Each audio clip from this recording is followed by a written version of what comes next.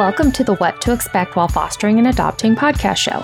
If you're a foster mom, on the journey to adoption, already adopted, or somewhere in the middle, trying to figure out how to navigate the foster care system, wanting to grow your family through adoption, trying to balance everything, or stuck in that space of all things unknown, you're in the right place. What if there was a way to fast track your knowledge, prepare you for the good and the hard, and somebody who could answer that long list of questions I know you have? Hi friend, I'm Christine Marie, biblical mindset coach, adoptive mom, and previous foster parent of 77 children. Yep, you heard that right, 77 kiddos. I'm your host, and my goal is to help make your journey a lot easier by sharing my best tools, techniques, and skills that helped me pivot from foster care to adoption, fully surrender, and trust the process. I'm about to bring some calm to the chaos and show you how to navigate through this journey with a whole lot of grace. So go grab your cup of coffee and let's jump in. I am so excited that you're here to jump into another topic with all of you. Today I wanted to talk about dreaming big and visioning with God. And then I want to talk about what happens when your vision isn't in alignment with what reality is. So when we were looking at fostering, and like I said before, I was only looking at fostering by accident. We got into fostering by accident, but then I began to look at fostering as a way to adopt the little girl that I had on my heart and in my mind to expand our family. And we wanted to adopt one little girl, and we ended up adopting two. So that God gave me double of what I asked for and prayed for, which is just like him, right? So I want to encourage you to take a trip down this visioning path with God and dream with God. I feel like so often we get nervous to dream big.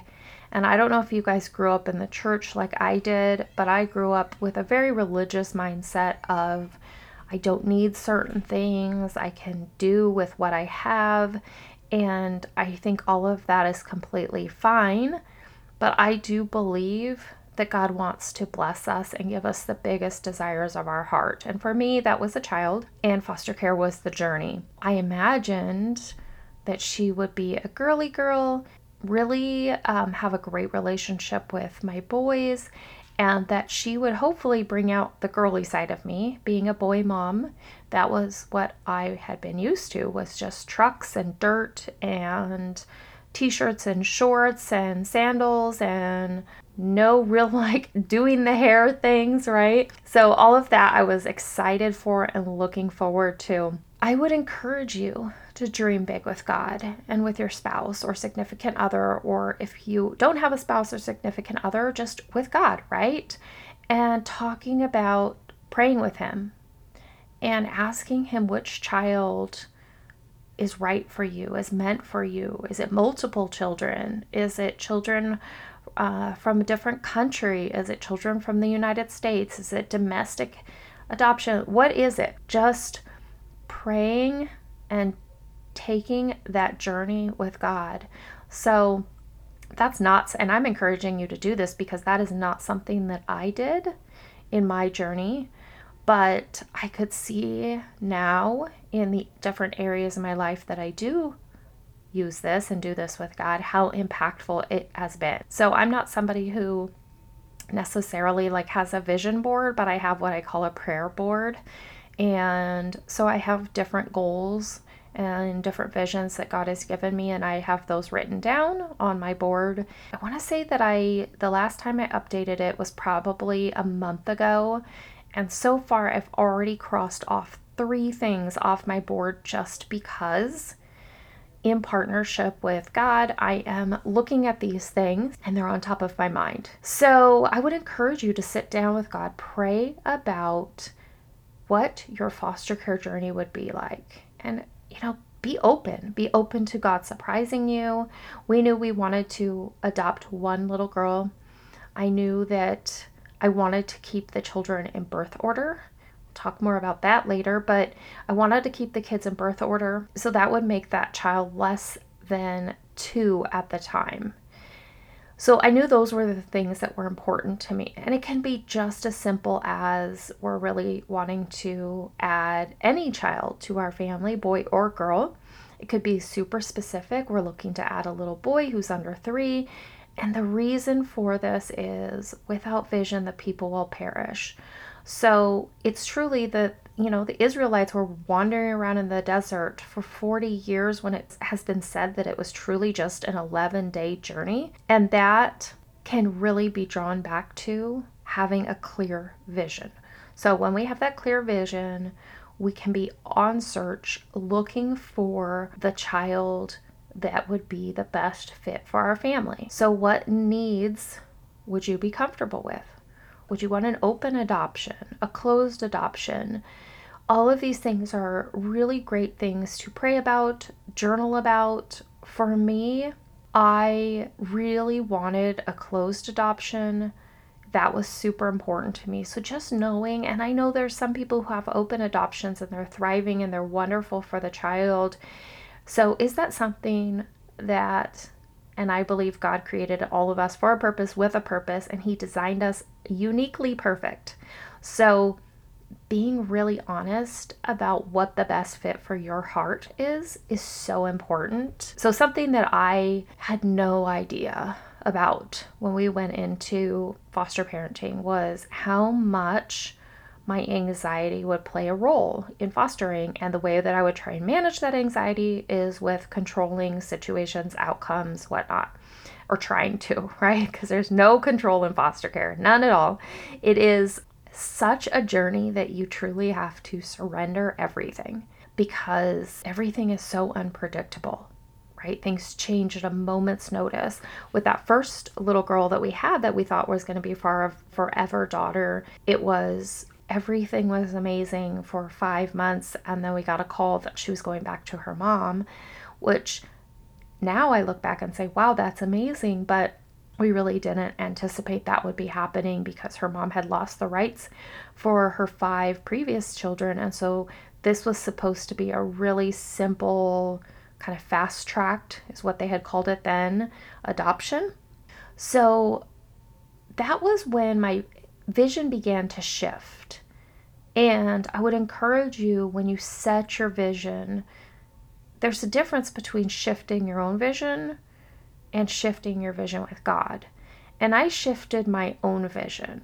So I became to this place of desperate for a child and wasn't leaning on trusting God, trusting Him in this journey of adoption, because it was really me driving the ship and me wanting to move things along. So that's another reason probably why we ended up taking 77 children in that course of 10 years, because yes, I wanted to help as many children as possible. And truly, oh my goodness, as the time went on, my heart just grew to serve and love these children. And we did continue fostering even multiple years after adopting for that very reason. So partnering with God, though, on that vision. What is your vision for a child? What are the specifics? And constantly going back to this vision and checking it when you get a call to take a child as a foster child and you have decided that you're only going to be taking children that are available for adoption or potentially available for adoption, and then they call you with a child who's not potentially available for adoption. When you have that clear vision, you will be able to say no with confidence and trust that God hears you. He sees your vision. He connected with you on creating that vision, and that you can fully trust Him in surrendering control and not taking the children that don't meet with that vision. Now, I know some of you might be saying, wow, that sounds crazy to have such a clear vision. I mean, what if my vision changes? What if I find different children through the process of fostering that would be a great fit for our family? I think that's perfect. And, truly my vision changed too, right? So the first child that we took was definitely within the birth order. The little girl that was super girly and loved dolls and I got her those little squeaky shoes and she wore them all over, and she was just so tiny and fun and perfect. And then the next little girl that we adopted, she was older than the first child. So my vision had changed right after that first adoption. That vision had changed. And so that's where I want to encourage you. Yes, you want to be focused on your vision, but also don't be so rigid that you're not going to allow God to change and mold you and change the desires of your heart. But just going back to Him to check, right? Like a pulse check. Is this where you were leading, God? Is this what you're saying? And there's such an urgency in the foster care world of, I need an answer right now.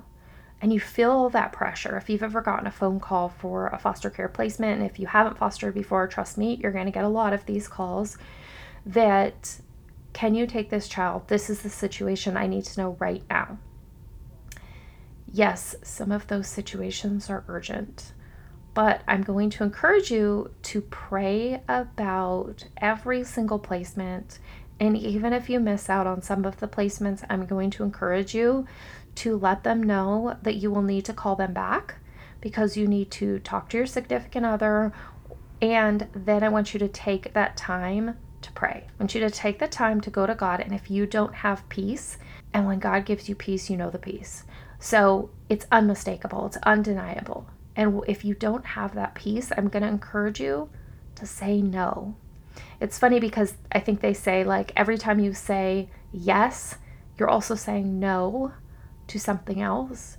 So I want you to have that mindset of, every time I say yes, I am saying, and if you're saying yes to something that doesn't align with your vision or doesn't give you peace, you are truly saying no.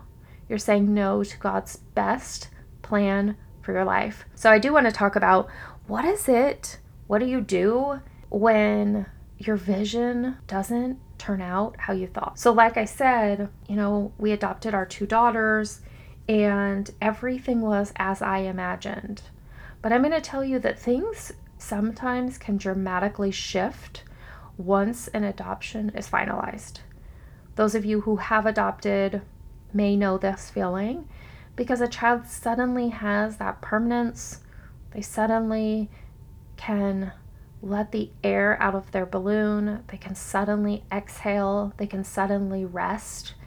And then everything that they've been holding on to, and I'm not saying it happens right away, but everything that they've been holding on to in that fight or flight or freeze that they've been holding on to just maintain their own sense of safety is let go when they get to that point that they can exhale. You're going to find so many challenges come out, and that's when the true work begins. That is when the true healing can happen, or you begin therapies or you begin treatments. And I'll be really honest, there's so many. We have tried almost everything and anything. We've tried play therapy, group therapy, counseling, psychiatrists, medication. We have not done inpatient or residential, nor have we done, there's so many options, right? There's a lot of options out there. And for some children, I know that residential is the only option that is safe. Because once a child feels safe, sometimes the behaviors get so extreme that there's no other option.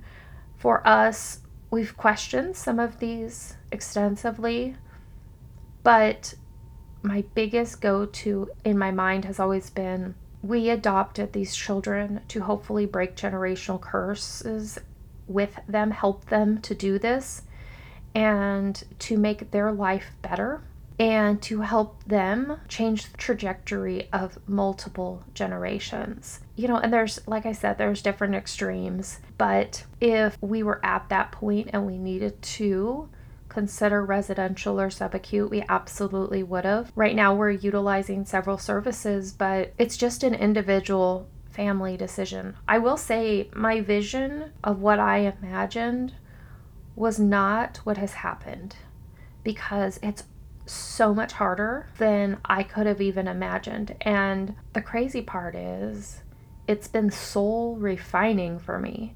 And I admit, a lot of times I feel like a 2-year-old in my own brain, kicking and fighting and throwing myself down on the floor, and I need a nap because I am so completely frustrated that I can't force, persuade, encourage, any word that goes along with the word control to help to change my daughter to heal. I can't force that. It has to be something that she wants. I think that is the toughest lesson I've learned as an adoptive mom, is that I can't help.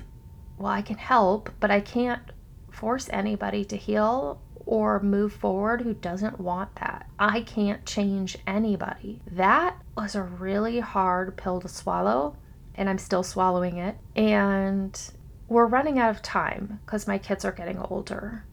That was always my thought, was I'm running out of time. I'm running out of time to help them heal before they move out or before they do this. And the truth is, their healing isn't on my watch. But my vision never included the trauma that their body went through. It did not include counseling and therapy. My vision was my love, my husband's love, our kids' love, our family's love was enough to heal my girls and for them to have an amazing life. And I had no idea that my love wasn't enough. I've learned recently so well that the only love that can transcend and facilitate healing is God's love and their own love for themselves, for them to believe that they are worthy. There's such a hard thing when a child is separated from their birth parent. And in a perfect world, I can't imagine that this is how it's supposed to be. I can't imagine for any situation that a child would ever not be with the mother and father who birthed them, because it causes so many internal questions. And I have even talked to people who went through private adoptions and had perfect adoptions in every sense, and they still struggled with worthiness. Why would their mother and father, why would they choose something different for them? Why could they not keep them? All of those internal questions that create the brain pathways that form who this person is, how they see the world, the vision on how they look out on their life. Vision is kind of a really big question, right? Is when you're creating that vision of what your perfect child would look like in your perfect foster care journey, even though it might end up completely something different and nothing like you even imagined, I still encourage you to cast the vision, cast the net. And it's sometimes, maybe it's even not even until your children are adults that you see the fruits of your vision, but it's so important to set that vision with God. Set that vision for your family. What does it look like when your kids are going to get older? If you're wanting to take in a baby, oh my goodness, when we were foster parents, that was the thing. Every single person wanted to adopt a baby. And then all of the teenagers, not all of them, but I'm exaggerating, but it seemed like so many teenagers were left in the system without families. And the truth is, every baby grows up to be a teenager, right? So you're just becoming a parent to this child at a different stage. But every stage is so important. And truly, you never know when the healing's going to take place. So casting that vision, stepping out into wherever God is leading you, even as your child, once they're adopted and then they're a younger child, helping them to cast a vision for their life. One of the things that a lot of people have thrown back on me as a really bad parenting decision is that we have shared with both of our girls, we've shared with them what life was like for them in utero, what their life was like for them in foster care, what their life was like at all the stages before we had them. We even shared with them if their parents drank or if their parents used drugs. And the reason for this is the enemy wants us to keep things hidden, and God wants to shine a light in the darkness. And for us, we wanted them to have the power to be overcomers.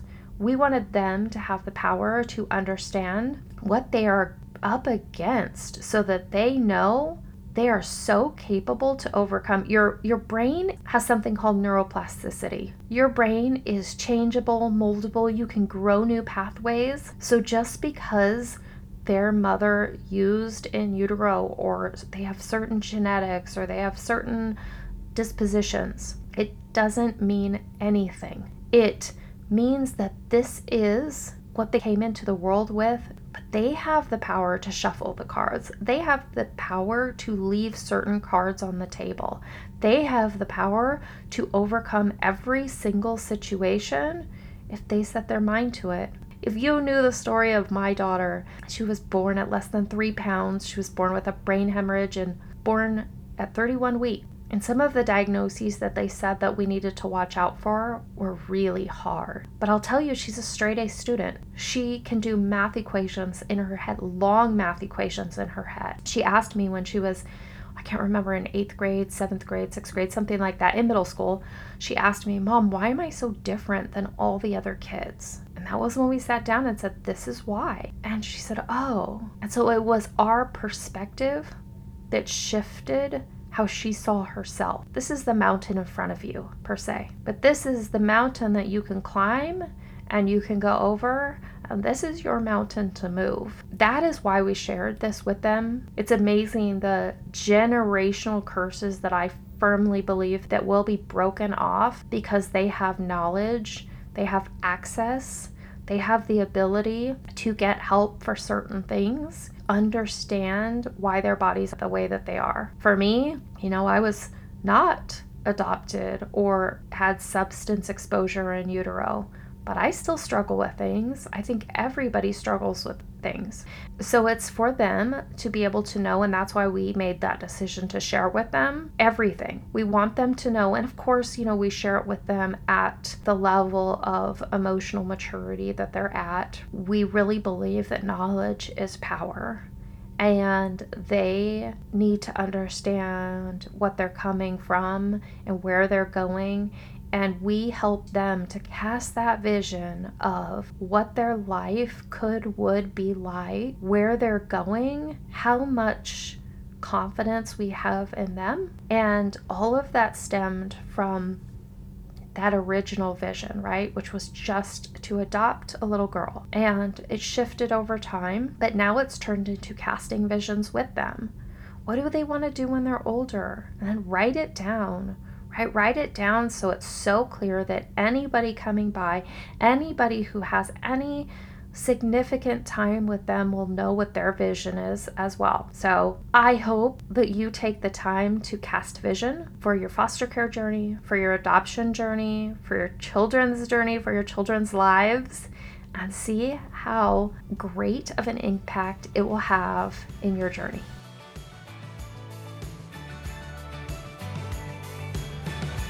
Hey friend, I hope that you loved today's episode. I pray it blessed you and helped you see that you have a friend in your corner who truly understands what you're walking through.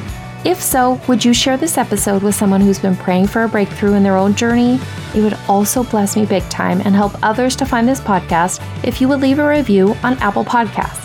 You can also submit your questions, topics that you would like covered, and find a community of like-minded mamas in my private Facebook group by searching What to Expect While Fostering and Adopting on Facebook.